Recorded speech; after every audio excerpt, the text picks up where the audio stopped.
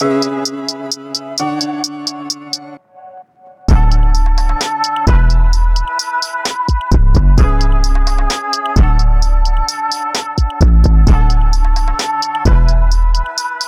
what's going on, everybody? It's another episode of Off the Line Fantasy Football Podcast, episode 28. I am one of the hosts of the show, Eugene. You can follow me on Twitter at FantasyGenes, Genes. You can also follow our official Twitter handle, Off the Line FF. And as always, I have a co-host with me, Ike. How are you doing? How are you feeling today? NBA Finals starts tonight. How are you doing tonight? Good, man. Good. Just ready to rock. Ready to rock, man. It's going to be a pretty good series. I think Golden State going to try to continue their dynasty, and then Boston, man, they did their thing in Game 7 against the Heat, just like many of us thought they would. And Jason Tatum is trying to make a statement. He's trying to put himself up there in the top 5 NBA players, man. So it should be a fun series. Should be an interesting series. So yeah, we'll see how it goes, man. Game 1's gonna get it popping tonight. Yeah. I'm excited to watch how the series unfolds for sure. I think the Warriors are gonna win, but we should get a good series of games. So we've been going through our series of team outlooks. This week, we're going to be talking about the AFC West. I know people have been going crazy on Twitter, looking at OTAs and seeing people catching 6-yard out routes, and oh my God, he's wide receiver 2, or oh man, his quads are out, so he's ready to lead the backfield and all this other stuff. So it's always funny seeing quick reactions about little small clips and people in t-shirts and shorts. Yep. Yeah, it's an interesting time. Kind of a down part of the year, but in a couple of months is preseason, training camps. Hell, at the end of July, at the end of the next month, it's training camps, and then we get the Hall of Fame game, and then we get the preseason game. So we're gonna start seeing these guys in pads. So that's gonna be a pretty exciting time, and I'm sure a lot will change between now and then. Especially with ADPs and player news and there may be some more transactions. Who knows? Some other players may get traded. We never know. A lot can change. So I'm looking forward to the build up until training camps and things of that nature. Yeah, I know. I just saw an alert that Tavon Austin got signed to the Bills for whatever that's worth. So I can't believe you even decided to waste the audience's time even mentioning that. I apologize on behalf of the show that he felt the need to tell us that Tavon Austin is relevant in 2022. Hey, there's somebody out there. There's somebody out there that wants that information. So I just wanted to put that out there real quick. All right, so let's go ahead and start talking about some of these teams. Which team you want to start with first? Yeah, let's go ahead and get started with the Denver Broncos. They've had a pretty cool off season. If you're a Broncos fan, you should be very, very excited. The obvious transaction was they traded for Russell Wilson. They traded multiple picks, Andrew Luck and Noah Fant, to land a franchise quarterback in the middle of his prime, in age 33. That was probably the biggest needle moving, the biggest needle mover, one of the biggest needle movers of the offseason. We've had a lot of crazy trades, but this is definitely up there. Perfect fit for the Broncos, given all the talent they have on the outside. Courtland Sutton, Jerry Jeudy, Albert Okwuegbunam. They have KJ Hamler coming off of an ACL injury. He's a speedster out of Penn State a couple of years ago, ran a 4.3. And they also have Tim Patrick, who's a very reliable third receiver. They also re-signed Melvin Gordon, obviously much to the chagrin of Javonte Williams, fantasy owners, dynasty owners for that matter. But, they'll have to wait another year for him to truly, take off as that top, 3 dynasty running back just in due time. And they signed a couple of offensive linemen. They signed Compton and Billy Turner to 1-year deals. So that'll actually help their offensive line a little bit more to protect Russell Wilson and to strengthen and bolster the running game.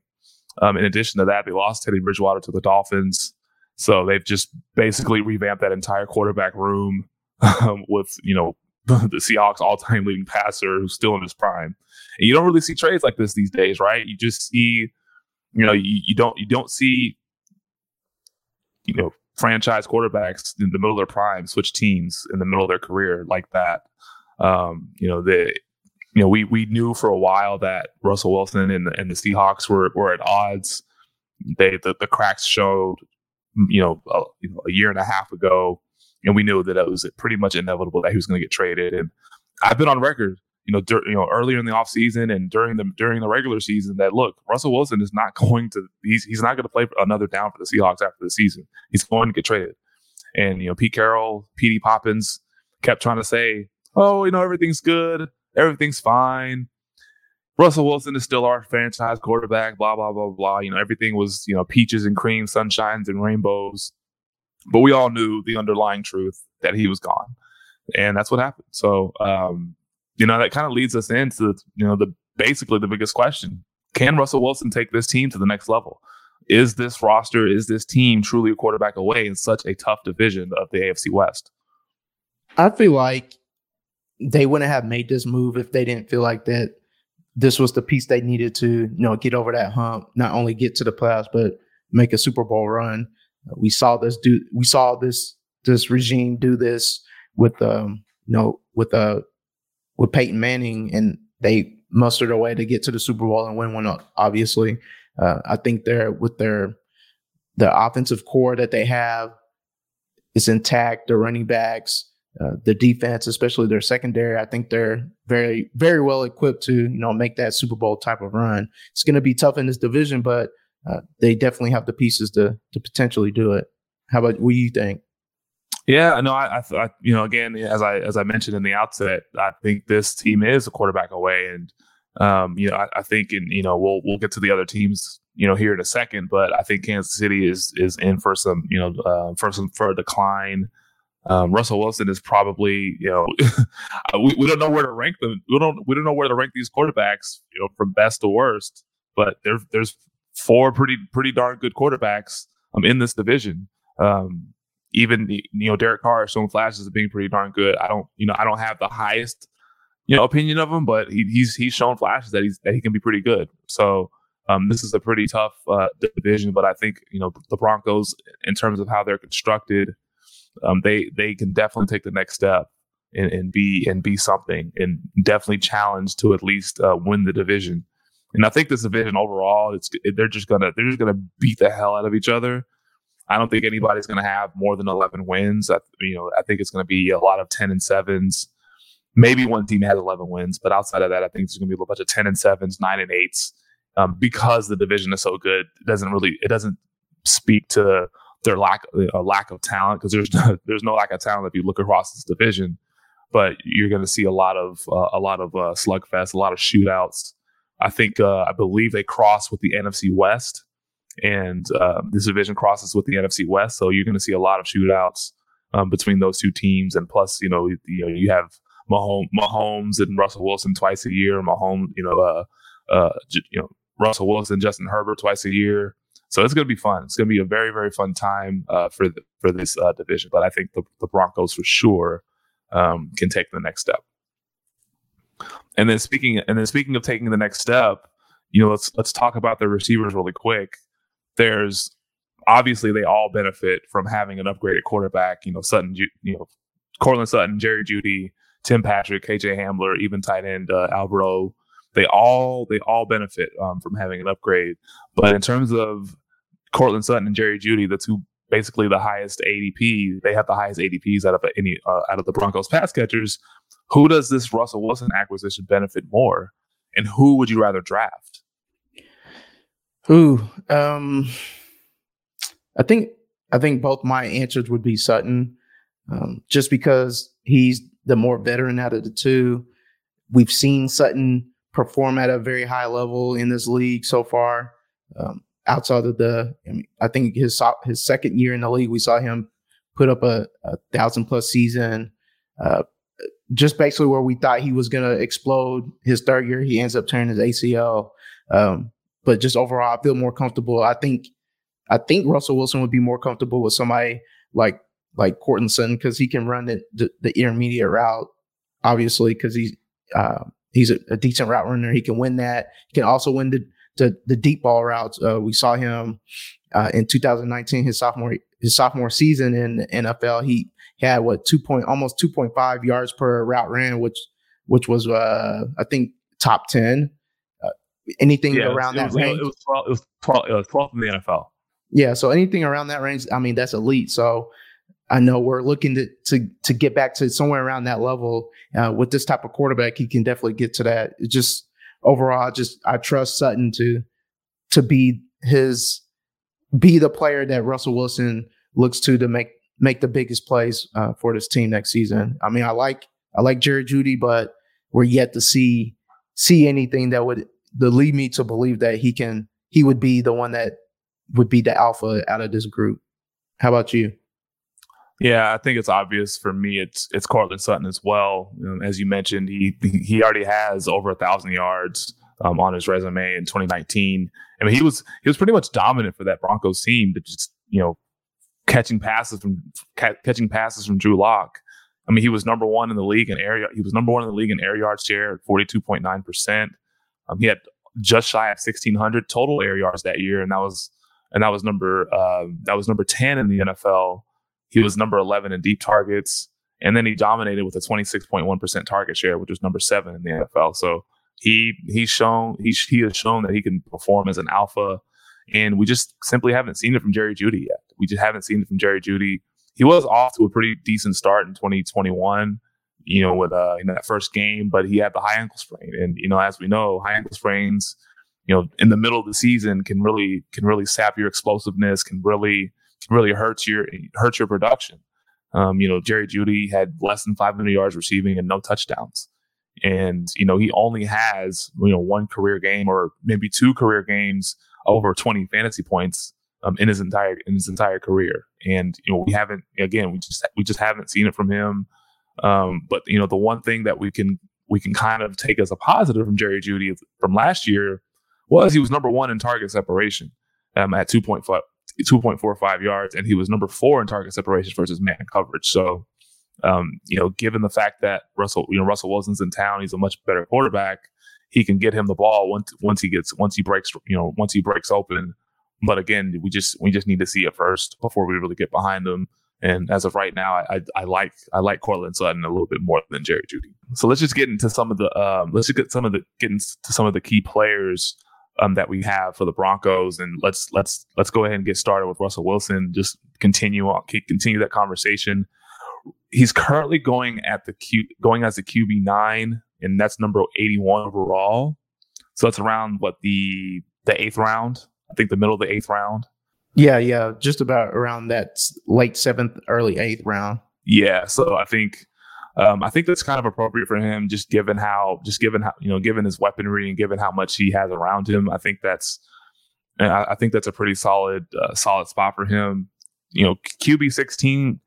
That's what he was in 2021, and that was his lowest finish in his career. He only played 14 games, but in those 14 games, he was 13th in fantasy points per game at 17.8. He still, obviously he had his lowest passing yards and his lowest attempts. They only had around 28 attempts per game as a team, and that was dead last in the NFL. Despite playing, they played fast. They played relatively fast too. Their pace of play was 7th in the NFL, which was kind of odd. If you play at a fast pace, but you have the lowest volume passing game. That something doesn't add up there. the maths ain't mathing, right? The maths ain't mathing. But he was still efficient in some areas last year.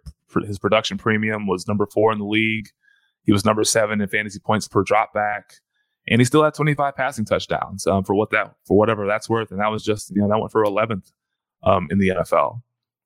And so, and conversely, the Denver Broncos, they were 27th. In pace per play last year, pace of play last year, and so I think with Russell Wilson in town and Nathaniel Hackett, I know he played a little bit slow in Green Bay. Green Bay was 32nd in pace of play, but they were 13th in pass attempts per game, so they'll probably ramp up the passing volume. And, given the fact that they didn't really have that many outside weapons aside from Devontae Adams, I think they'll run more plays, and they'll play a little bit faster because they have more weapons around Russell Wilson. And Russell Wilson's last full season, he averaged around 35 pass attempts. So I think that's kind of where I foresee him, ending the season at. I think that's probably one of the best, this is obviously one of the best situations that he could be in. Do you have anything to add to that? Any thoughts? No, I mean, I know we're all hoping that they throw the ball because of all the potential fantasy type weapons that they have in their disposal. We want to see them used. We want to see Russ cook. So I know we're definitely let excited that man cook. Yeah, we're definitely excited to see what they can do in this new environment. So I don't have anything else to add. Yeah, and then also he brings a lot of efficiency as it pertains to the deep ball to this passing attack. Deep ball accuracy, he was number 11 in the NFL. Deep ball catchable pass rate, he was number 6 in the NFL. And his completion percentage on deep balls was 11% higher than Teddy Bridgewater's in 2021. And in the latter two metrics, Teddy B was 28th and 21st. So a clear upgrade when it comes to the deep ball, and Courtland Sutton and Jerry Jeudy and to another extent, KJ Hamler will benefit pretty greatly with a more accurate deep ball thrower. And these metrics were courtesy of PlayerProfiler.com. Check those guys out. They have a lot of solid metrics and helps quantify what we're seeing from these players on a week-to-week basis. So yeah, it's a definitely a lot of things that you can learn. They have glossaries and things of that nature. So it's really good. And then also Russell Wilson was number 1 in air yards per attempt and number 5 in deep ball attempt. So again, that just tells the story that this is just a match made in heaven for all these Broncos receivers.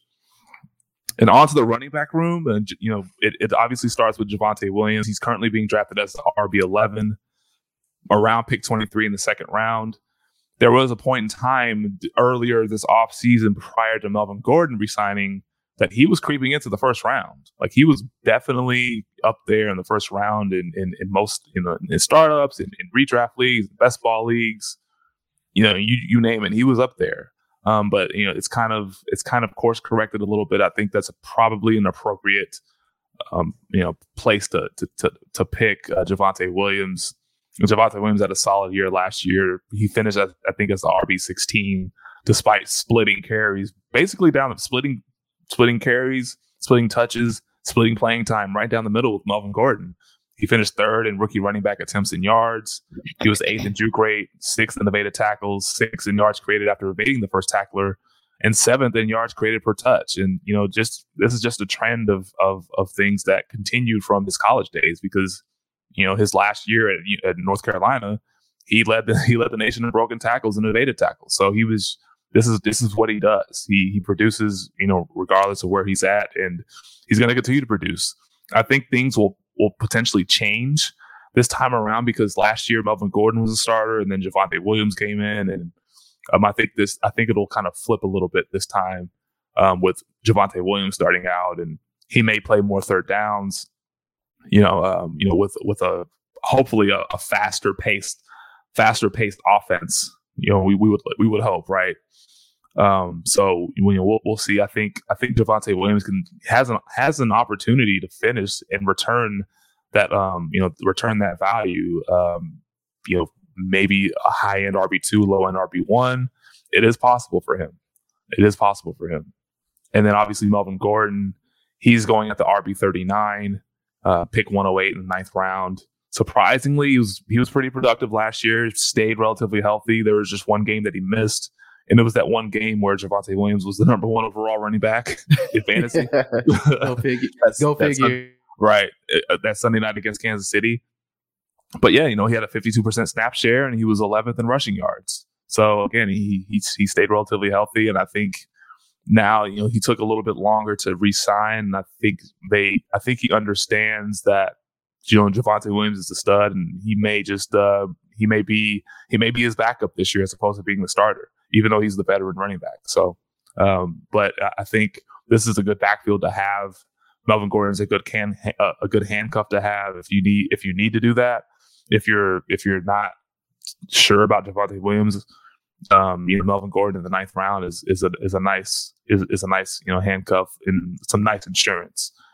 So any thoughts on those on that backfield? No, I think you pretty much hit everything. Hopefully, I know the offensive staff. I know Nathaniel Hackett just came out and said that he wants to use Javonte a little bit more. But I mean, we also saw Nathaniel Hackett last year pretty much split Aaron Jones and AJ Dillon's carries and touches down the middle the second half of the season last year. So, I mean, I would be happy seeing Javonte get up to like 250-ish in terms of rush attempts and, still be around the 43 to 50-ish receptions, and he'll be a running back one. So no, that's easy. Yeah. That's all we're hoping for, is that he can get a little more opportunity. So, get that 246 touches up to almost 300, and we're looking at somebody who's going to be in RB1 territory. So yeah, absolutely. And then just onto the receiver room, we touched on Courtland Sutton and Jerry Jeudy. Jerry Jeudy is currently being drafted as the wide receiver 18, and Courtland Sutton is being drafted as a wide receiver 24. Now, I don't understand that based on everything that we've kind of outlined and based on everything that we've seen so far. I just can't get behind that. I'm taking Courtland Sutton every time. He's going to be a value. He's the cheaper receiver, because whenever you have two wide receivers like this and kind of being drafted around the same range, about a round apart. Jerry Jeudy's about pick 49. Courtland Sutton's about pick 59, so that's about a round apart. I cannot get behind taking Jerry Jeudy at the wide receiver 18. It's just too rich for my blood, based on what we've seen so far. Last year, Courtland Sutton, he had a bad year as well. I mean, all those Broncos receivers weren't good because the quarterback play wasn't good. But Sutton still led the team in yards at 776 and targets at 98. He was 8th in air yards, around 1,500, over 1,500. But the kicker here was he had 892 unrealized air yards, and that was number 5 in the NFL. So that just shows that there was a lot to be desired. There was a lot left on the field from those quarterbacks, and the target accuracy with Teddy B and Drew Lock wasn't ranked number 54 in the NFL when targeting Courtland Sutton. So it was just a bad year overall. But again, help is on the way with Russell Wilson, and we should see a lot of regression back to the mean, and we should see a bounce back. We should see a bounce back from both of these guys. But I think Courtland Sutton is still the play here. I think he's still the receiver to have in this passing game.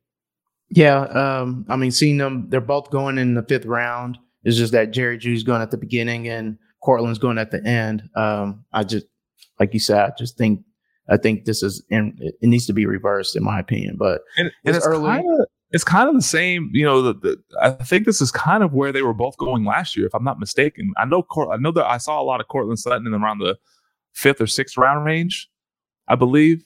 I think this is kind of where they were going. Well, maybe Jerry Jeudy was maybe going a little bit later because it's his second year, but I don't know. But I know for sure Courtland Sutton was kind of going in the 5th round last year, 5th, or late 5th, early 6th last year. So this is, I would take this all day. I would definitely take this all day. If he's in there, I'm pushing the button. I'm definitely pushing the button. And then we have Tim Patrick. He's going at wide receiver 64. And, that's pick 152. That's basically at the end of your drafts.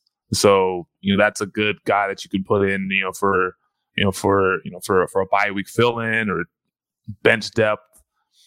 And the funny thing is about his stats is in the last couple of years, he's basically had identical stats in from 2020 and 2021, around 50 catches, 730 yards, 5 to 6 touchdowns, finishing 43rd and 50th in fantasy points per game. So we're not prioritizing him at all. He's going to be free in drafts. You can just pick him up off the waiver wire.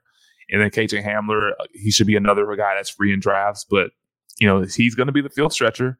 And he's going to be a field stretcher in that offense. And we've outlined how accurate Russell Wilson is at throwing deep with Tyler Lockett and DK Metcalf throughout his career. So this should be, a pretty good situation for KJ Hamler. And then finally, the tight ends, we have Albert O. tight end 16 currently being drafted as tight end 16. This pick 125. The end of your drafts, you got your defense, you got your kicker in tow. You could definitely take a shot on him. And, he only had 40 targets in 2021, but he was at 1.94 yards per route run, and that was 8th. And that's elite for a tight end. That's elite for a tight end. So if he gets a little bit more targets, just look out. He's a solid seam stretcher. I think he has like a 90+ percentile speed score according to playerprofiler.com. Just a freak of nature. And, hopefully Russell Wilson can use him, to stretch those seams and get down the middle of the field and take some pressure off of the guys on the outside. So this will be a very solid passing attack for the Broncos. Yeah, man. Let's go ahead and talk about the Las Vegas Raiders. I know their offseason was very eventful. They jumped it off with the 2 first-round draft picks for Devontae Adams. They re-signed Derek Carr to a 4-year extension. It was pretty team friendly. They signed funny a couple money. very funny money. Signed a couple of special team running backs. Signed a couple of wide receivers that won't really be much of anything with Keelan Cole and Demarcus Robinson. They lost Zay Jones to Jacksonville. Jacksonville was throwing all that money around. So, but overall, we should see this offense still run pretty efficient. They were a pretty decent offense, average offense. Let me say decent, average offense. They were 19th offensive grade according to PFF. We're expecting big things from this offense just because of the addition of Devontae Adams, Darren Waller being healthy. We saw the emergence of Hunter Renfrow last year whenever Waller was down. But that leads me to my first big question with this team is, with the Derek Carr and Adams connection from when they played at Fresno State, how do you think, like, in terms of them fitting together in this offense with, the new regime of Josh McDaniels coming in? What do you think? How do you think this is going to go? And more in being a little more granular in that is that also, well, let me not say granular, but the second part of that question is that, with the addition of Adams, who do you think gets downgraded more, Waller or Renfrow? So answer those 2 questions for me. Yeah, I think the answer, first, I think Devontae Adams, he'll fit pretty well in the offense, but he's not going to get 169 targets, right? He had 169 targets in Green Bay because he was basically the only pass catcher worth a damn. He could sprinkle in Allen Lazard, he could sprinkle in occasional Marquez Valdes-Scantling for deep shots, but outside of that, he was the guy. Like that's the guy that he was. I think he was averaging like a close to a 30% target share each of the last several years in Green Bay. He's not going to see that in Las Vegas with Hunter Renfrow and Darren Waller. But in terms of who downgrades more, I think it's Hunter Renfrow because a healthy Darren Waller really hurts Hunter Renfrow. Hunter Renfrow in 40 games with Darren Waller, he's only had around 47 yards receiving and only averaged about 6 targets a game, and that's just around 11.6 or about around 11 yards, 11 PPR points per game, as opposed to Renfrow without Waller, with Waller without not being in the lineup, and that was only 6 games. He averaged 7 catches, 71 yards on 8 targets, and around 17 points per game. So I think with Renfrow and Waller healthy, it's gonna downgrade Renfrow. But in terms of vacated targets, we had 175 vacated targets from Zay Jones, who they lost, Brian Edwards, who they traded, and Henry Ruggs, who had that that accident earlier in the season or later in the season. And so I think ultimately this passing game will be condensed down to just those 3 guys, but they're going to eat off of each other. They're going to cannibalize each other. Devontae Adams, the Devontae Adams transaction, the Devontae Adams acquisition actually helps Derek Carr, from a fantasy standpoint, because it gives him an extra weapon and an extra elite guy to throw the ball to. But in any given week, you're not sure who it's going to be. But I feel like Devontae Adams and Darren Waller are the guys that stand to really be productive Whereas, Hunter Renfrow enjoyed a pretty solid year, over 100 catches, over 1,000 yards and 9 touchdowns. That's not going to happen again, especially with Devontae Adams and Darren Waller healthy for a full season. Yeah, I definitely agree with you. And with all those points, I think Renfrow is going to be the odd man out. It's kind of unfortunate because I know a lot of people, watching him and seeing somebody just kind of grind his way through the NFL so far, and just seeing him, show up when they needed him most last year for that playoff push. It was good to see, but you can't imagine seeing him get 103 receptions with Darren Waller and Devontae on the same roster. So, but I mean, that leads us into talking about some of the, the most relevant fantasy players on this team. First off, we can talk with Derek Carr, QB 15, which is about 114 overall. That's pretty much in the middle of the 10th round. This is kind of if you're one of those people in redraft leagues that likes to wait till the later rounds to get a QB, this is definitely a prime spot where you can get somebody that's, that middles around that QB1 range, like Derek Carr or, your Kirk Cousins of sorts. So this is a great spot for him, I think, in his ADP and where he's going. This past season, we saw him have 626 pass attempts, which was 100 more than his previous season last year. It could be an anomaly. We'll see. I don't know how Josh McDaniels wants to run his offense, but 626 is pretty elite. I know we saw like 6 or 7 quarterbacks go over 600. So, but overall, that's just for our offense and having pieces of that offense. You want to see this type of opportunity. 626 is not a light number. So there's enough for people to eat for sure. We also saw him coincidentally have the most passing yards of his career, with a little over 4,800 passing yards. He's usually finished around the QB2 range, like I said earlier. The QB 15, 16, 17, 18 is where he's always kind of finishing throughout his whole fantasy career. So, like I said before, a pretty solid late round QB if you want to wait for that. We did see Derek Carr support 2 top 15 pass catchers in 2016 with Amari Cooper and Crabtree. In that tight end, I think Clyde Watford or whatever that guy's name was Clyde that Watford. Season. He was tight end 39, but just goes to, just to kind of back up our point at the beginning with seeing who's going to be the one that's going to be downgraded between out of Waller and Renfrow. We've seen Derek Carr once in his whole career support 2, top end pass catchers. We already going to assume that Devontae is going to be one of those. So who's going to be the other one essentially? Because there's we don't have enough evidence to see this as him supporting 3 pass catchers that could be all in the top, 2 wide receivers that could be top 24 with your tight end being elite top 5, top 6. Yeah. So just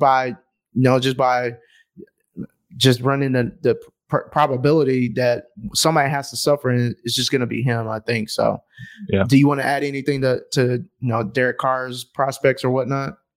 Yeah, no, I think you kind of hit the nail on the head. Derek Carr always kind of I think the highest that he's finished was that 2016 year where he had Crabtree at wide receiver 12 and Amari Cooper at wide receiver 15. I think he finished himself as QB 12 overall. So that's the best that he's done. And I don't know where he's going to finish, but I think to your point, he is a pretty good late round quarterback option, given the fact that anytime you inject Devontae Adams into your freaking offense, you're going to upgrade. You're just going to upgrade, right? You just have to. Yeah. So he's it's possible any one of these wide receivers aren't going to live up to their ADP. Currently Devontae Adams is going at wide receiver 3 overall, and that's like 9th overall. And I that's too rich for me. That's the ADP is way too high. I don't think he's just going to return that kind of value. It's almost like he's going to be. It's basically you're drafting him as if he's still in Green Bay, and that's just a mistake. That's just a mistake. Yeah. That's the ceiling, and that's basically you're basically falsely baking in the fact that he might get 160 plus targets again, and I just don't see that happening with those two, especially with those two in the fold. So yeah, I definitely agree with that. All right, now to the running back room, we got Josh Jacobs, RB21 currently, which is going 44th overall, which is pretty much the back end of the 4th round. We saw him last year finish as RB13 with the lowest. He had his lowest rush attempts with 217, the lowest yards at 872. But he did almost double in terms of receptions, which was the highest of his career at 54 receptions, which was 5th in the league at running backs. And then he had career high in receiving yards at 348. So we did see him get less carries. He was kind of in and out of the lineup. He did play 15 games, but it was always something with him. And then they kept spelling him with, Kenyon Drake and Jalen Richard and, just a whole bunch of randomness. It was weird how they used him. But, I mean, we were finally happy to see them use him in the passing game. So he was 9th in yards created, 7th in evaded tackles. I mean, this is something that he's always been good at in terms of, making the first man miss when he's running. So it's unfortunate that they didn't pick up his 5th-year option. So we don't know how they want to use him. How are they going to use him? Because they drafted Zamir White. They still have Kenyon Drake on a 1 year left on his deal, which was a pretty big contract for a backup running back. So it should be interesting to see how they're going to use him. I think at RB21, for me, it might feel a little rich because of the uncertainty of how they're going to use him. But we know coming from the Josh McDaniels and Bill Belichick, how they like rotating running backs, and you don't know who's going to be used or when they're going to be used. So, I mean, he's going around the range of J.K. Dobbins, ETN, Breece Hall, Elijah Mitchell. So, I mean, some of those running backs I'll take over him just because of the uncertainty of how they're going to use them, honestly. So, do you have any thoughts? Yeah, and I think to your point about the 5th-year option thing, I feel like they're just going to run him to the ground. This offense is going to be better. They're going to be put into more scoring positions, and I think there's a potential for him to have more touchdowns than he's had in his career. From short yardage and things of that nature. So I think he's potentially teed up to smash, and maybe RB21 could be a bit of a value. Could be a bit of a value, but we have to watch his injury concerns, and Zamir White is a very solid running back that they drafted. Later on, I think they drafted him round 4, round 3, or round 4. Yep. Yeah. So he's to your point, he's going around the range of Breece Hall, Travis Etienne, and Elijah Mitchell. I don't know. I think his offense is the best out of those 4 guys. I think his offense is the best and is more teed up to be in more scoring situations, a more high leverage scoring situation. So I thought more and more about this. I think Josh Jacobs is in a pretty decent spot. So 5th-year option last year, contract year, run him into the ground and then discard him. And I think this is probably that time that we can take a chance on Josh Jacobs. Yeah. I can see that point. To the wide receiver room really quick, we've already kind of touched on Devontae Adams going to wide receiver 3, 9 overall. We consensus is that we think is a little high. I would feel a little more comfortable drafting him somewhere in the middle of the second, personally, back of the second, because I mean, right now we just don't know. We got Hunter Renfrow, wide receiver 40, going at 91. So that's pretty much the middle of the 8th round. I think that's a pretty good value. And then also we got Darren Waller, tight end 5. He's going at 34. So pretty much the end of the 3rd round. I know for me and how I redraft, I don't like taking tight ends this early because I want to save that for my running backs or elite wide receiver is still there. But this is a good spot to get Darren Waller. He's going to be he should be elite again. I mean, last year he finished tight end 6 and he was hurt/injured half the season. So Yeah. We know tight end is a little top heavy. So once you miss out of like the top 5, 6 tight ends, you're just kind of piecing together. You can just wait till later and, figure it out. So, and this is him finishing in tight end 6, and he finished with the lowest yards, receptions, touchdowns, air yard shares with the Raiders pretty much since he's been with the Raiders. This is his lowest output ever. So, he should definitely benefit with Devontae Adams taking more of the load off of him and being focused on. So, I think this offense is going to be condensed with there's 3 individuals in terms of the passing game. So this would be an offense that you could potentially target, and these would be the 3 players that I would focus on getting. So that is the Raiders. Yeah. So with regards to Darren Waller, I mean, there was a couple of metrics that kind of support the fact that he had some bad luck, as opposed to or in addition to him being injured. He was number 3 amongst tight ends in deep targets, but he also was number 6 in unrealized air yards with 402. So there was opportunities left out on the field while he was on the field. So I think there's definite room for improvement, definite room for a bounce back for Darren Waller. And with Devontae Adams in the fold, he'll have a lot more single coverage. He won't be bracketed, by linebackers and safeties in the middle of the field. So I think this is Darren Waller should be a pretty good value at pick 34 late in late in the 3rd round. So yeah, no, I completely agree. All right, so the next team we want to go ahead and discuss is the Los Angeles Chargers. They've made some moves this offseason. A lot of them were on defense, and it's not necessarily directly fantasy relevant, although it could be because it could affect the offense's game script. Because as we know, last year's Chargers team, they were the worst run defense in the league, and they were getting gassed left and right, and they were forced to pass the ball at a high clip, play fast. Justin Herbert had to dial up a lot of the pass attempts. But they did re-sign Mike Williams. One of Justin Herbert's beneficiaries just coming off of a career year. They signed Gerald Everett, tight end, coming over from the Seahawks to a 2-year deal. He should factor in he should factor in pretty well to that offense. And they also drafted Zion Johnson, a guard, in round 1 to help that offensive line. And so, some of the biggest questions we have for the Chargers is, the bottom line is, can this offense keep up their frenetic pace and play fast and stay efficient? I think they can stay efficient. They got a lot of reliable weapons on the offense. Justin Herbert keeps progressing every year. So we just expected him to, keep it up in terms of being very efficient. The pace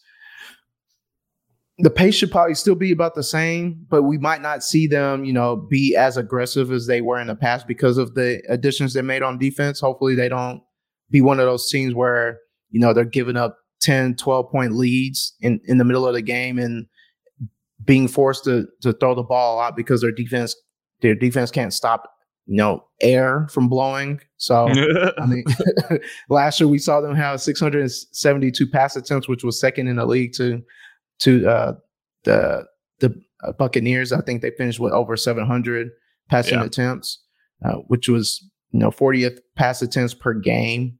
And in 2020, we even saw them finish right under 600 pass attempts. And this is all going towards their defense just not being able to stop anybody. So I think they'll be able to, stop some people, and they might not ask Herbert to throw as much as he's had to the first 2 years in this league. So, yeah, and just being top 3 in pace, I'm not sure how long that could be sustained. But 2020 and 2021 pretty identical, 40 pass attempts per game.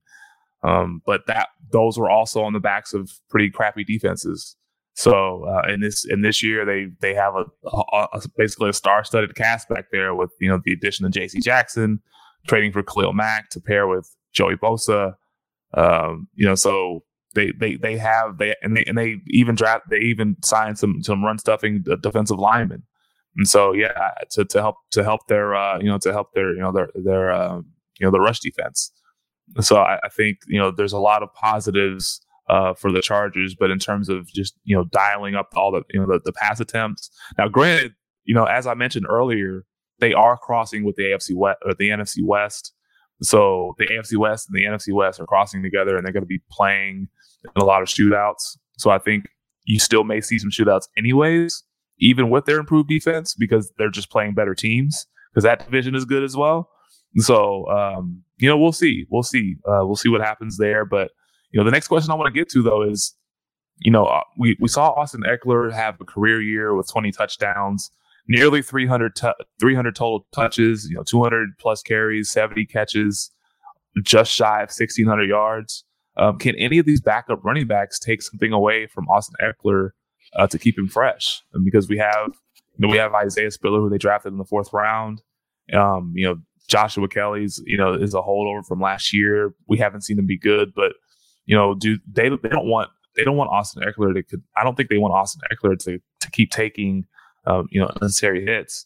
He had 67% of the snaps and 67% opportunity share, and that was 9th and 10th in the NFL respectively. So do you see any of these? Do you see any scenario where they may dial back some of his carries and maybe just keep him out there on third downs and give him more receptions?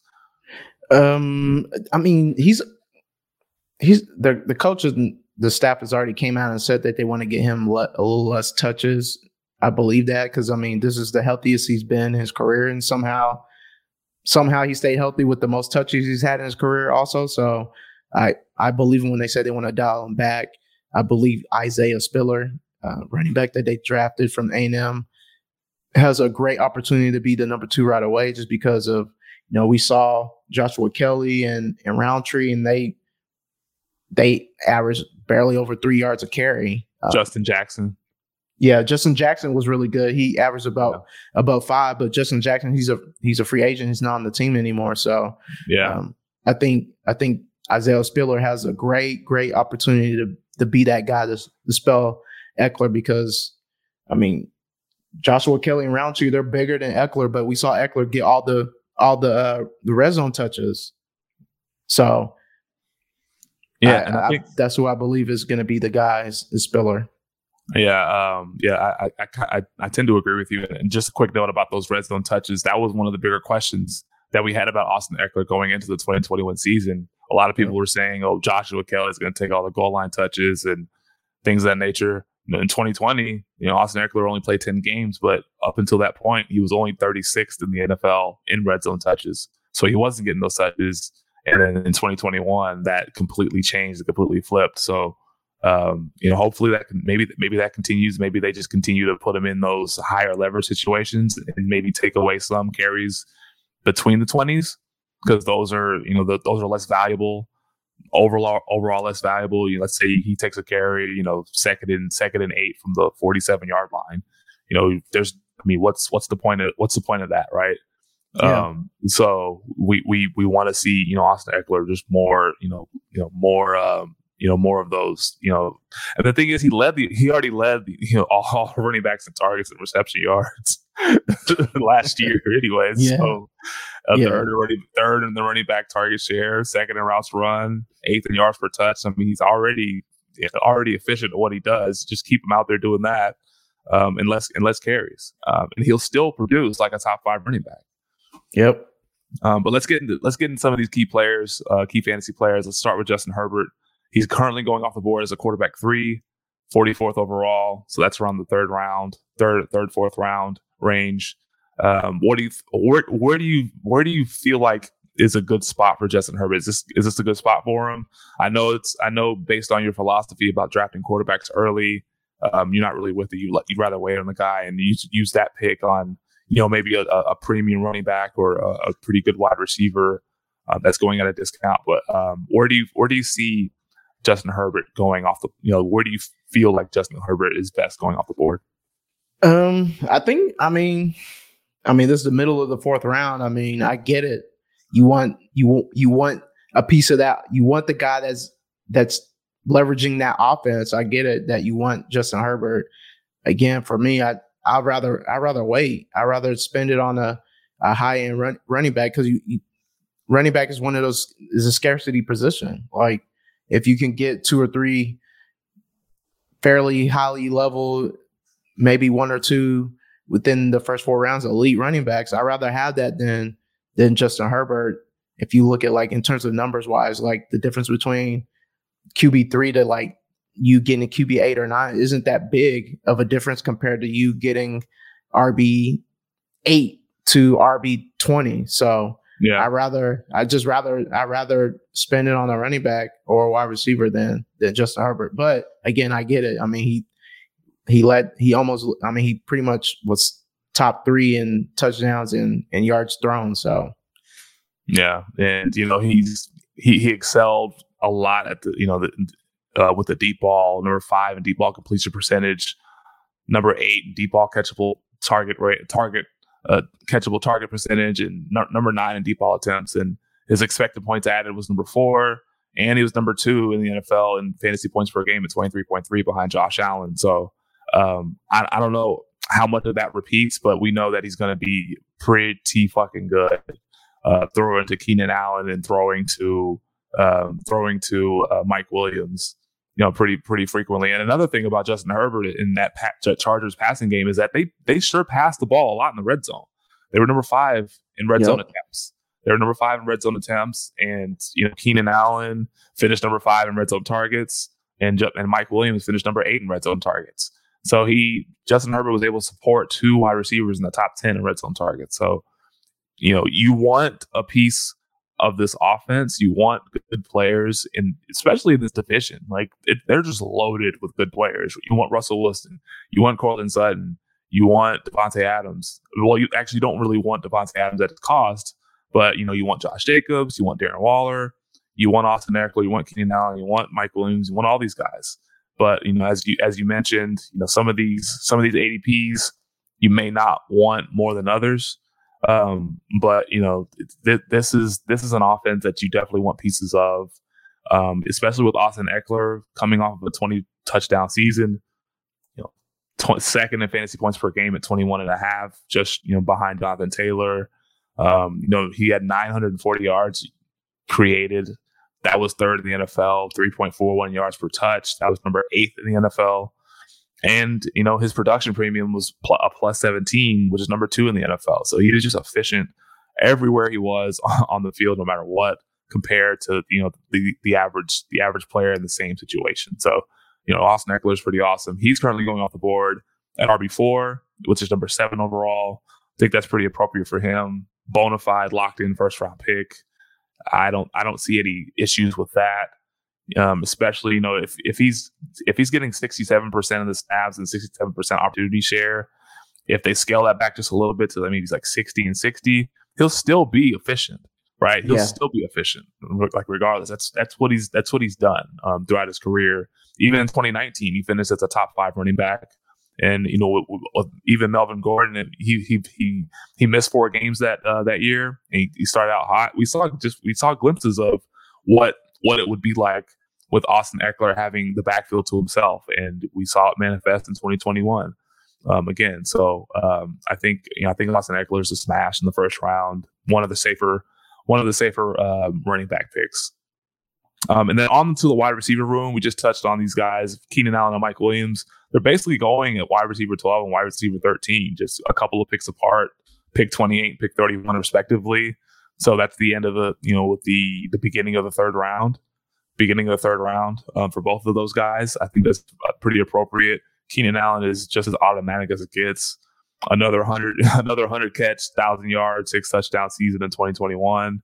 His last 2 seasons was Justin Herbert, averaging around 10 targets a game, 157 and 147 respectively. And he operates primarily from the slot, which is what you like to see. Number 5 in slot snaps, number 2 in routes run. And as we mentioned, he's number 5 in red zone targets. But in terms of just winning his routes, and this is more data courtesy of playerprofiler.com, total route wins he was at 270 last year, and that was number 1 in the NFL. Routes versus man, number 4 in the NFL. And his win rate versus man was number 10 in the NFL. So He'll beat his defender regardless of who's on him because he's the superb route runner. I've been on record of saying this. I think he's the best route runner in the NFL. Just how he sets up defenders, his quickness off the line of scrimmage, and just how he's able to just get open with ease. And whenever he's thrown a pass, to Justin Herbert, he has so much separation from the defender, and then you just look at the replay and just look how nasty he just breaks down the defender. So it's basically poetry in motion watching him run routes. And then Mike Williams, on the other hand, a different type of receiver. He's the deep ball guy, the deep threat. He's coming off of his career best year, over 70 catches, over 1,100 yards and 9 touchdowns. And as we remember, he was off to that historic pace in the first 6 weeks of the season, where he was the wide receiver 2 behind Cooper Kupp. I think he was the wide receiver 2 by 0.1 or 0.2 points behind Cooper Kupp prior to him hurting his knee, and then kind of going on a little bit of a downturn in the second half of the season, where he had a couple of he had a lot of duds, because I owned Mike Williams in a couple of in several leagues, and he hurt me a lot. But he started to pick it up in a couple of games here and there towards the end of the season. So he started to get some of that magic back. But overall, last year, number 12 in deep targets and number 19 in air yards with just shy of 1,400. But one thing about Mike Williams is, a lot of people think he's just a big body receiver that just goes down the field and catches it and falls down. He was actually number 14 in YAC, with 406 yards. So he can actually, catch the ball and get down the field with it too. So, but his calling card is deep balls and contested catch situations, where he was number 14 in the league at 53.3%. And then, as we mentioned, he's a target hog in the red zone, number 8 in red zone targets, because that passing game, Justin Herbert, they throw the ball out in the red zone. So I would like to take either one of these guys in that range and feel pretty good about it. And then we have Josh Palmer. He'll be a solid third receiver, but he's going to be free. He's going to be a waiver wire pickup. Same goes for Gerald Everett, tight end 26, pick 183, basically free. But he is coming off of a career in all major categories, 48 catches, 470 yards, and 4 touchdowns for Seattle last year. And he's more athletic and much younger than Jared Cook, who he's going to replace. He had a 76.2 catch rate, which was 3rd in the NFL. So he has pretty reliable hands on once he's called upon and once he's targeted. He can definitely get you some points. Should he be deployed in a way that can be advantageous to the offense. But yeah, that concludes the Chargers. Do you have anything else to add? Another offense that you want pieces: Eckler, Allen, Williams, Everett. I want all these in some kind. I want it all on my team. I want it all. Yeah. And to the last team of this division, the Kansas City Chiefs, I believe the team that we might have the most questions about as we start diving through here. First off, their PF offensive grade was 9th last year. They traded Tyreek Hill to the Dolphins for a 1st and 2nd, signed MVS to a 3-year deal, signed Ronald Jones for whatever that's worth, and they drafted Sky Moore in the 2nd round. So my first big question is obvious: is who do we think that emerges as the number 1 wide receiver to replace Tyreek's production? Honestly, I think on paper, just by default, just based on production and based on tenure, I think this can change over the next couple of months. But I think right now you'll have to say Juju Smith-Schuster, because of how he's going to be deployed. He's going to be deployed closer to the line of scrimmage. And I feel like him and McCall Hardman are kind of redundant in that regard. But if you were to pick out of those two, you would probably go with Juju, because you've seen him produce as at age 22, a 1,400 yard season. That can't go away, right? I mean, that can't just go away overnight. I mean, we haven't seen him be good in almost 3 years. His last full season playing, he had nearly 100 catches, but barely 830 yards receiving and 9 touchdowns. And that was that was good for about 8.5 yards per reception, which is pretty putrid. But to be fair, most of that came from the noodle armed Big Ben. After basically the year after he had Tommy John surgery and his arm was pretty much shot. And so I think and just a little bit more about that year, his ADOT was 5.7, 106th in the NFL. His yards per target 6.5, 97th in the NFL. Target separation at 1.1, 104th in the NFL. Ugh. But yeah, I know, gross. But his one of his calling cards was he's always been pretty good at this is Yak, and he was 13th in the NFL in 2020. And then, as I mentioned, McCall Hardman and him and McCall Hardman are kind of redundant in that respect. McCall Hardman was number 7 last year at 487 Yak yards. So both of those guys will kind of be deployed the same, and they'll probably look. If there's a guy that will emerge, it'll probably be Juju. But we'll have Marquez Valdes-Scantling stretching the field. And then we'll have, Sky Moore. Not sure how he's going to fit in, but he's gonna command targets at some point during the season, especially as soon as he gets up to speed. He'll probably take a couple of weeks early in the season to get acclimated to the offense, and after that, his talent will take over, and he's gonna take somebody's spot, take somebody's position. So at least right now, by default on paper, it's Juju, but ultimately, I think it'll be a committee. It'll end up being a committee at some point in the season. But as of now, in June 2nd, 2022, it's Juju Smith-Schuster.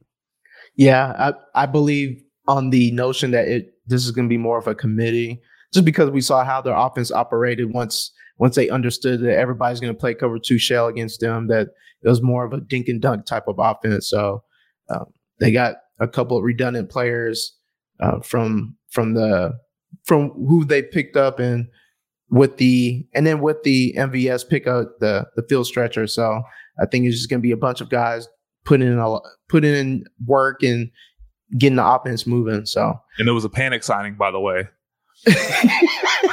It was definitely a panic signing by them, because they realized how bad they fucked up by trading Tyreek Hill. They're like, oh shit, we need a field stretcher. We need somebody fast. Who's the fastest guy in free agency right now? Let's go ahead and grab him.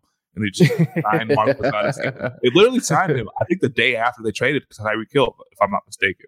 A day or two after they drafted him, or after they traded him. It was a panic signing, just like the McCall Hardman draft pick in 2019 was a panic draft pick, because they were fearful and scared of what was going to happen if Tyreek Hill got suspended. Yeah, and they decided to get a guy that was basically one of the fastest guys in the draft. Wasn't productive in college, but one of the fastest guys in the draft that could potentially look to replace Tyreek Hill. But hey, that's a couple of questionable roster moves, if you ask me. But hey, that's whatever. Yeah. And my second question is, do we think Mahomes is going to take a step back without Tyreek Hill? I think he'll that connection was just so special.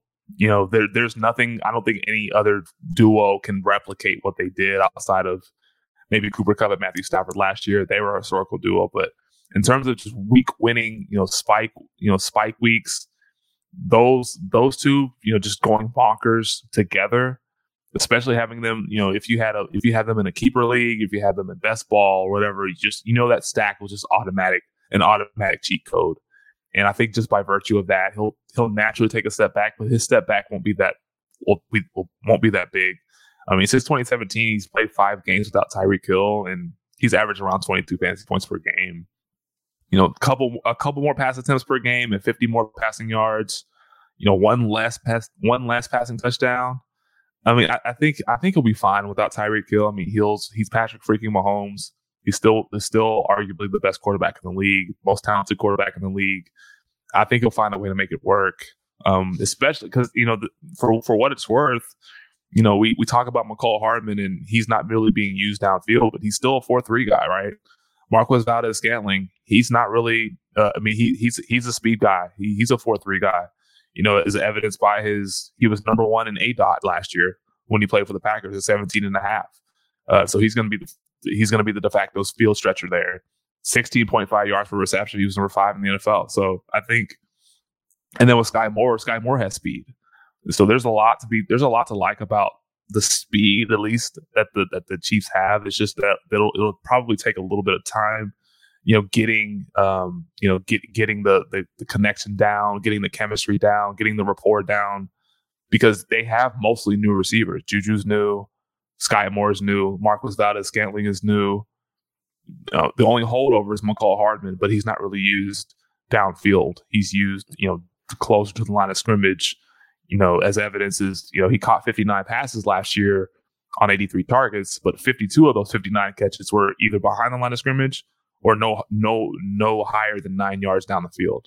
So he wasn't used down the field at all. So just shorter than 10 yards for most of his catches, all but 7 of his catches, and his ADOT was only 7.5, which is 82nd in the NFL. So we'll see. I don't think it's going to be a huge step back, but it's naturally it's going to be a step back because it's Tyreek freaking Hill, right? And, their connection was one of the best connections we've ever seen in NFL history. Yeah, I agree with that. I agree with your premise. All right, so let's go ahead and talk about the key players on this team for a fantasy perspective. First off, Patrick Mahomes going QB2, 26 overall, so basically the beginning of the third. Like we've been saying, it's a little early for me, but in terms of him being QB2, I mean, QB1 through 3, I mean, is basically preference if you want to take Allen first, or you want to take Mahomes first, or if you want to take Herbert first. I don't think you can go wrong with any of those 3, honestly. So I'm not going to argue that. I'm just the ADP in terms of overall, 26 is way too rich for me, but I get it. This is the only way you're going to get a piece of him. So yeah, he's being priced as if he's still has Tyreek Hill, right? Yeah. And I can't get behind that. He'll take a step back. He'll still finish as a top 10 quarterback, but I don't think he's going to finish at QB2 overall. I mean, there's plenty of other players that could potentially finish as quarterback too than Patrick Mahomes. He's just not going to return that kind of value for you, despite how talented he is. Despite him being, again, one of the most talented quarterbacks that we've seen come into this league. But, Tyreek Hill is going to be from a fantasy perspective, is going to be a pretty sizable loss, but not necessarily to the point where he's going to be, fall out to the top 12 and go to QB2 territory. He'll still find a way to finish inside the top 10, top 8. Yeah. And real quick, Patrick Mahomes finished QB5 overall this past season with 22 fantasy points per game. He had the second most passing yards in his career with 48.39, which was 4th in the league. The most pass attempts at 658, which was 3rd in the league. But he also did finish with the most turnovers his career with 17 overall, and the most interceptions with 13. This is fair. A lot of it was during those weeks, I think week 5 through 14, where they were really struggling to figure out this cover 2. So you saw him have a lot of games where he had like 1 touchdown or he didn't have any touchdowns. So, and then in the midst of all that, I mean, he did have the lowest yards per attempt of his career at 7.4, where we've been used to pretty much his whole career. He's been hovering around the mid eights in terms of yards per attempt. So I just think that this might be a new norm just because of, the newness of his wide receiver group. And I can just only imagine teams still trying to play that cover 2 shell to, keep Mahomes at a bay. So you got anything else to add to that? No, that's it. Yeah, we remember talking about that on our show. Like, just what's wrong with the Chiefs? What's going on with the Chiefs? Yep. He was turning the ball over left and right, and they did not look like the same offense whatsoever. So they eventually figured it out. But man, there was some concern. They were saying, I was like, oh, who's the best quarterback in the league now? It's not Mahomes anymore. It's this guy. It's this guy. It's this guy. They're putting a lot of the guys around,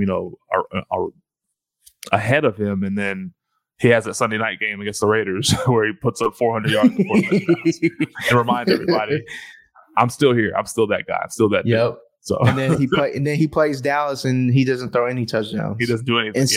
and we still somehow lose. But let's get back to what we're talking about. Well, yeah, we'll talk about the Cowboys later. Now to the running back room. So, like I said at the beginning when we started the Chiefs, they got a lot of questions. Here we go. The running back room. Clyde Edwards-Helaire going at RB24, which is 61 overall.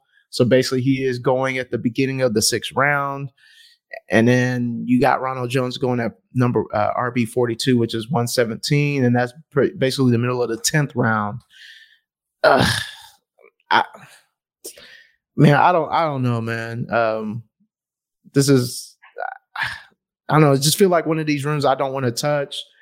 I mean, we saw them last year. Clyde was hurt a lot, and they mixed in a lot of like Darrell Williams and Jerick McKinnon. And even when Clyde CH got healthy, he still wasn't commanding the majority of the touches. They were still mixing in a lot of these players. I know a few of those guys are gone, and they bring in Ronald Jones. They bring in a very late round rookie running back. I mean, I don't know how to handle this. I just know that RB24 is too rich for me personally, especially with this, and especially when you don't really have answers of how they're going to deploy any of these guys. So, yeah, do we know if Clyde Edwards-Helaire is actually good? I don't think so, man. I just think we saw that first game of his career, and then serious question. Is he actually good? Because I don't think he is. I don't think he's very good. RB24, he's going around the range of guys like, Damian Harris, Elijah Mitchell, Travis Etienne, Breece Hall, Josh Jacobs, Miles Sanders, Kenneth Walker, AJ Dillon. I'd take all those guys over Clyde Edwards-Helaire. Yeah, I would take all those guys, and there's a couple of rookies in there, and there's another guy, Travis Etienne, who we haven't seen play, but I'm sure his potential, his spike week potential, usurps that of Clyde Edwards-Helaire. Because from a target share and reception standpoint, like how are you going to get points from Clyde Edwards-Helaire? Are we going to get there with receptions? Probably not, because his target share last year was 6.8%. His target share the year before was 10.9%. So we can cross that off the list. Are we going to get there with long runs? Probably not. His breakaway run rate was number 46 in the NFL, and he only had 3 breakaway runs in 2021. That was number 53 in the NFL. Is he going to get there with touchdowns? Probably not. Only 6 total touchdowns in a 4.3% touchdown rate. So I'm just having a hard time trying to figure out where the points are going to come from. He doesn't even create yards that well. Yards created, he was number 47 in the NFL. The yards created per touch, he was number 30 in the NFL. His EPA was a negative 19. He was number 141 in the NFL. Like, I'm just trying to figure out where the points are going to come from and how he's going to return RB24 value. You're basically drafting him as an RB2. And that is just insane to me. I know the offense is it's Patrick Mahomes and Kansas City's offense, and they're RB friendly, but are they really RB friendly, or are they just not RB friendly to him? Because his calling card coming out of LSU was pass catching. He's not being used like that. He's not breaking tackles. He's not breaking long runs. He's not fast. He according to playerprofiler.com, his burst score is in the 90th percentile, but when has he shown that burst? I ain't seen it. I haven't seen that. We haven't seen that consistently. So I don't want anything to do with Clyde Edwards-Helaire this year. I don't care how much of a value he appears to be. He just hasn't shown anything to warrant that. I mean, there was that first game of the season in 2020, as you mentioned, against the Texans. To start that year, and he looked phenomenal. But outside of that, we have not seen that guy. A lot of running backs have at least finished as the number 1 overall running back for the week. We've never seen him do that either. I mean, have we seen him have over 20 fantasy points in a game in a game? I don't know if we've seen that. He did it. He did it a couple times his rookie year, but just very inconsistent overall. I mean, if I know that he can get around 220 touches, then I'll be a little more comfortable. But I mean, last year I don't think he got over 150. I mean, I don't know, man. Now, granted, he only played 10 games last year, and he was hurt. He was injured, but those metrics are still concerning, even up until game 10. Like there's still a lot to be desired with him, and I'm fading him everywhere. He's on my. I usually have a do not draft list. I'll probably publish that at some point in the offseason, later in the offseason, and he will firmly be on it. He will firmly be on it. Yeah, I don't feel comfortable with taking him at that spot at 24. And then his backup Ronald Jones at 42. I don't know either. Obviously, is later in the late rounds. And I mean that's where you take your shots at the handcuff. I wouldn't blame you if you do it. I just don't know how they're going to deploy him. So don't do it, please. Don't do it. And then let's talk about the wide receiver room. Another ambiguous situation with these potentially 4 pass catchers. With Juju, like we talked about, he's going to wide receiver 38, which is 86 overall. I don't mind it. I think he, like you stated at the beginning of the Chiefs series, that we think he's going to probably be the most utilized wide receiver out of the whole group. Going to 86, that's around the beginning of the beginning part of the 8th round. I wouldn't mind taking a dart on him at that point. If you know he's going to be one of the main pass catchers in this offense. So I wouldn't blame you if you went out towards him, and he's going to be utilizing the slot most likely. I'm looking at an updated ADP, and it looks like now he's getting pushed all the way up to wide receiver 27, and that's towards the end of the 5th round.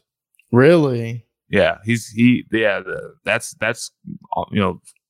Underdog's latest ADP, 56th overall for Juju Smith-Schuster. I don't know about that one. I don't know about that one, buddy. I don't know. That's a little rich for me. Quite rich. It's quite rich. But I mean, those are people being aggressive, thinking that he's going to be the guy, and they're going to be a lot of pass attempts in the offense, I suppose. So, we got MVS. He's going to wide receiver 67, which is pretty much that's pretty much free. That's the end of the draft. That's round 14, 15. Yeah. He's gonna be the field stretcher. I'm not sure how much you want to trust that. I know last year with Green Bay, he was number 1 in ADOT with almost 18 yards. He was 19th in deep targets with 22. And then yards per reception, he was at 16.5, which was 5th overall in the league. So this is a guy that you can take advantage of if if you have one of those fill-in weeks. He can definitely do that because he can take a 50-yard pass for a touchdown at any point. So, and we've seen him do that with Aaron Rodgers, and he can definitely do it with Pat Mahomes. We also got Sky Moore, the rookie from Western Michigan. He's going to wide receiver 54, which is 129, which is basically the end of the 11th round.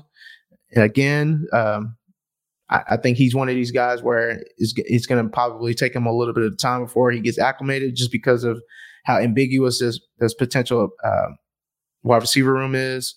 And you got veterans that in front of him on top of that. So I think for him, you might see something from him maybe later on in the season as he gets acclimated to the NFL.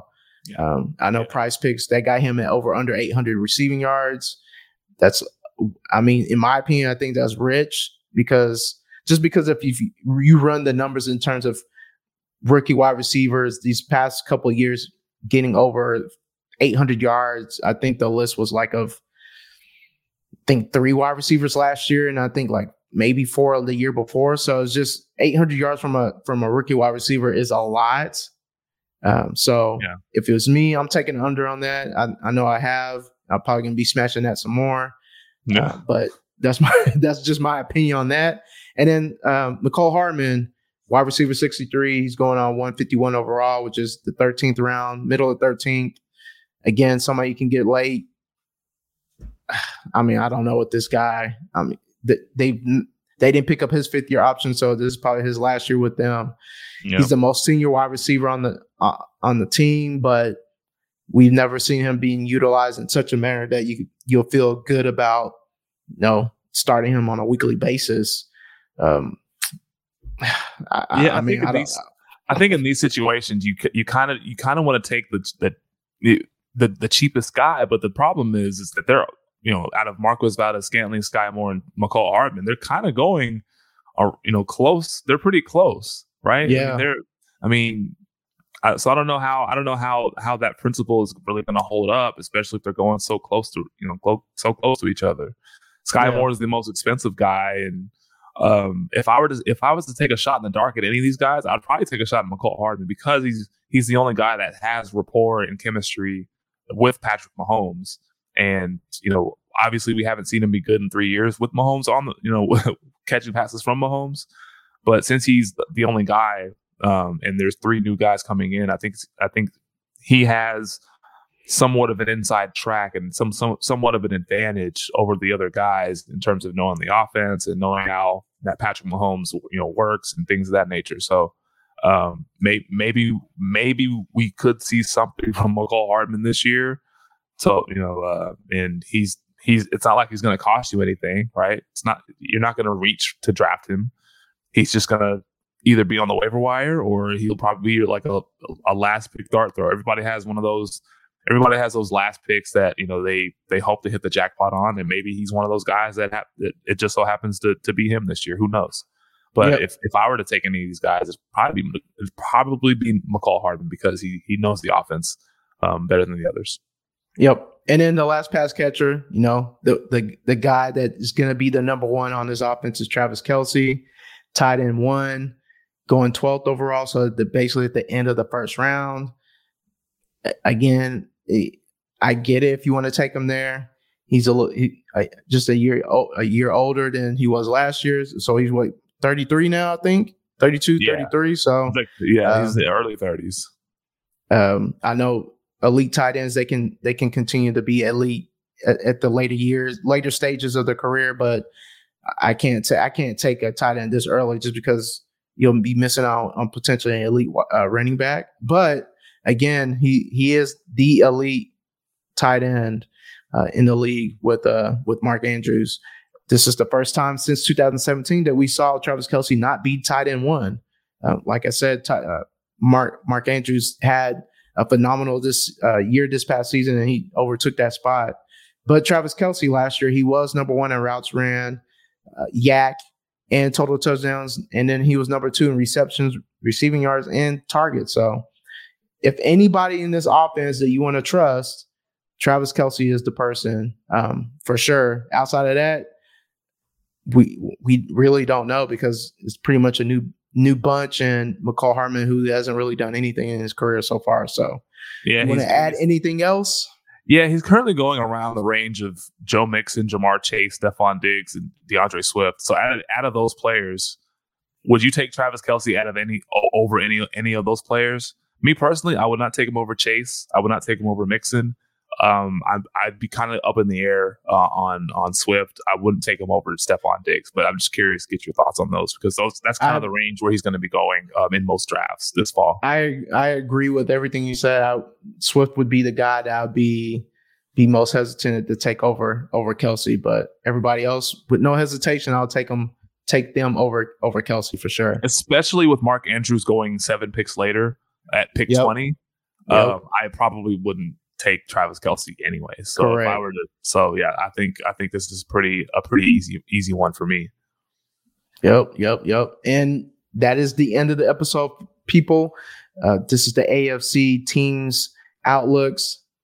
We touched on players that we feel that would be fantasy relevant coming from each team and how we outlook those situations. So hopefully you take some content from there and be able to apply to your upcoming free redraft redraft leagues and in your dynasty leagues if you're looking for somebody that you might want to get exposure to make a trade with or whatnot. So, Ike, you got anything else before we leave? No, that's. I think you kind of hit the nail on the head. We hopefully you guys got some actionable information and you're able to apply it to your squads and make some pretty smart decisions based on the information that we conveyed to you guys. Next week we're going to be talking about the NFC North, so we're pretty excited about that. Yeah, just follow us on Twitter at OffTheLineFF, and then follow me on Twitter at just_Ike09, and follow Jeans at FantasyGenes at GENES. And then follow the show everywhere where your podcast can be found. We're under the Destination Devy channel, and we have a lot of dope content on there. So just please, feel free to check it out. Subscribe, hit the like button, rate, review. Gene, you got anything else? Man, I don't got anything else. I'm excited to talk about the NFC North next week. So, holla at y'all next week. Y'all be safe. All right, peace.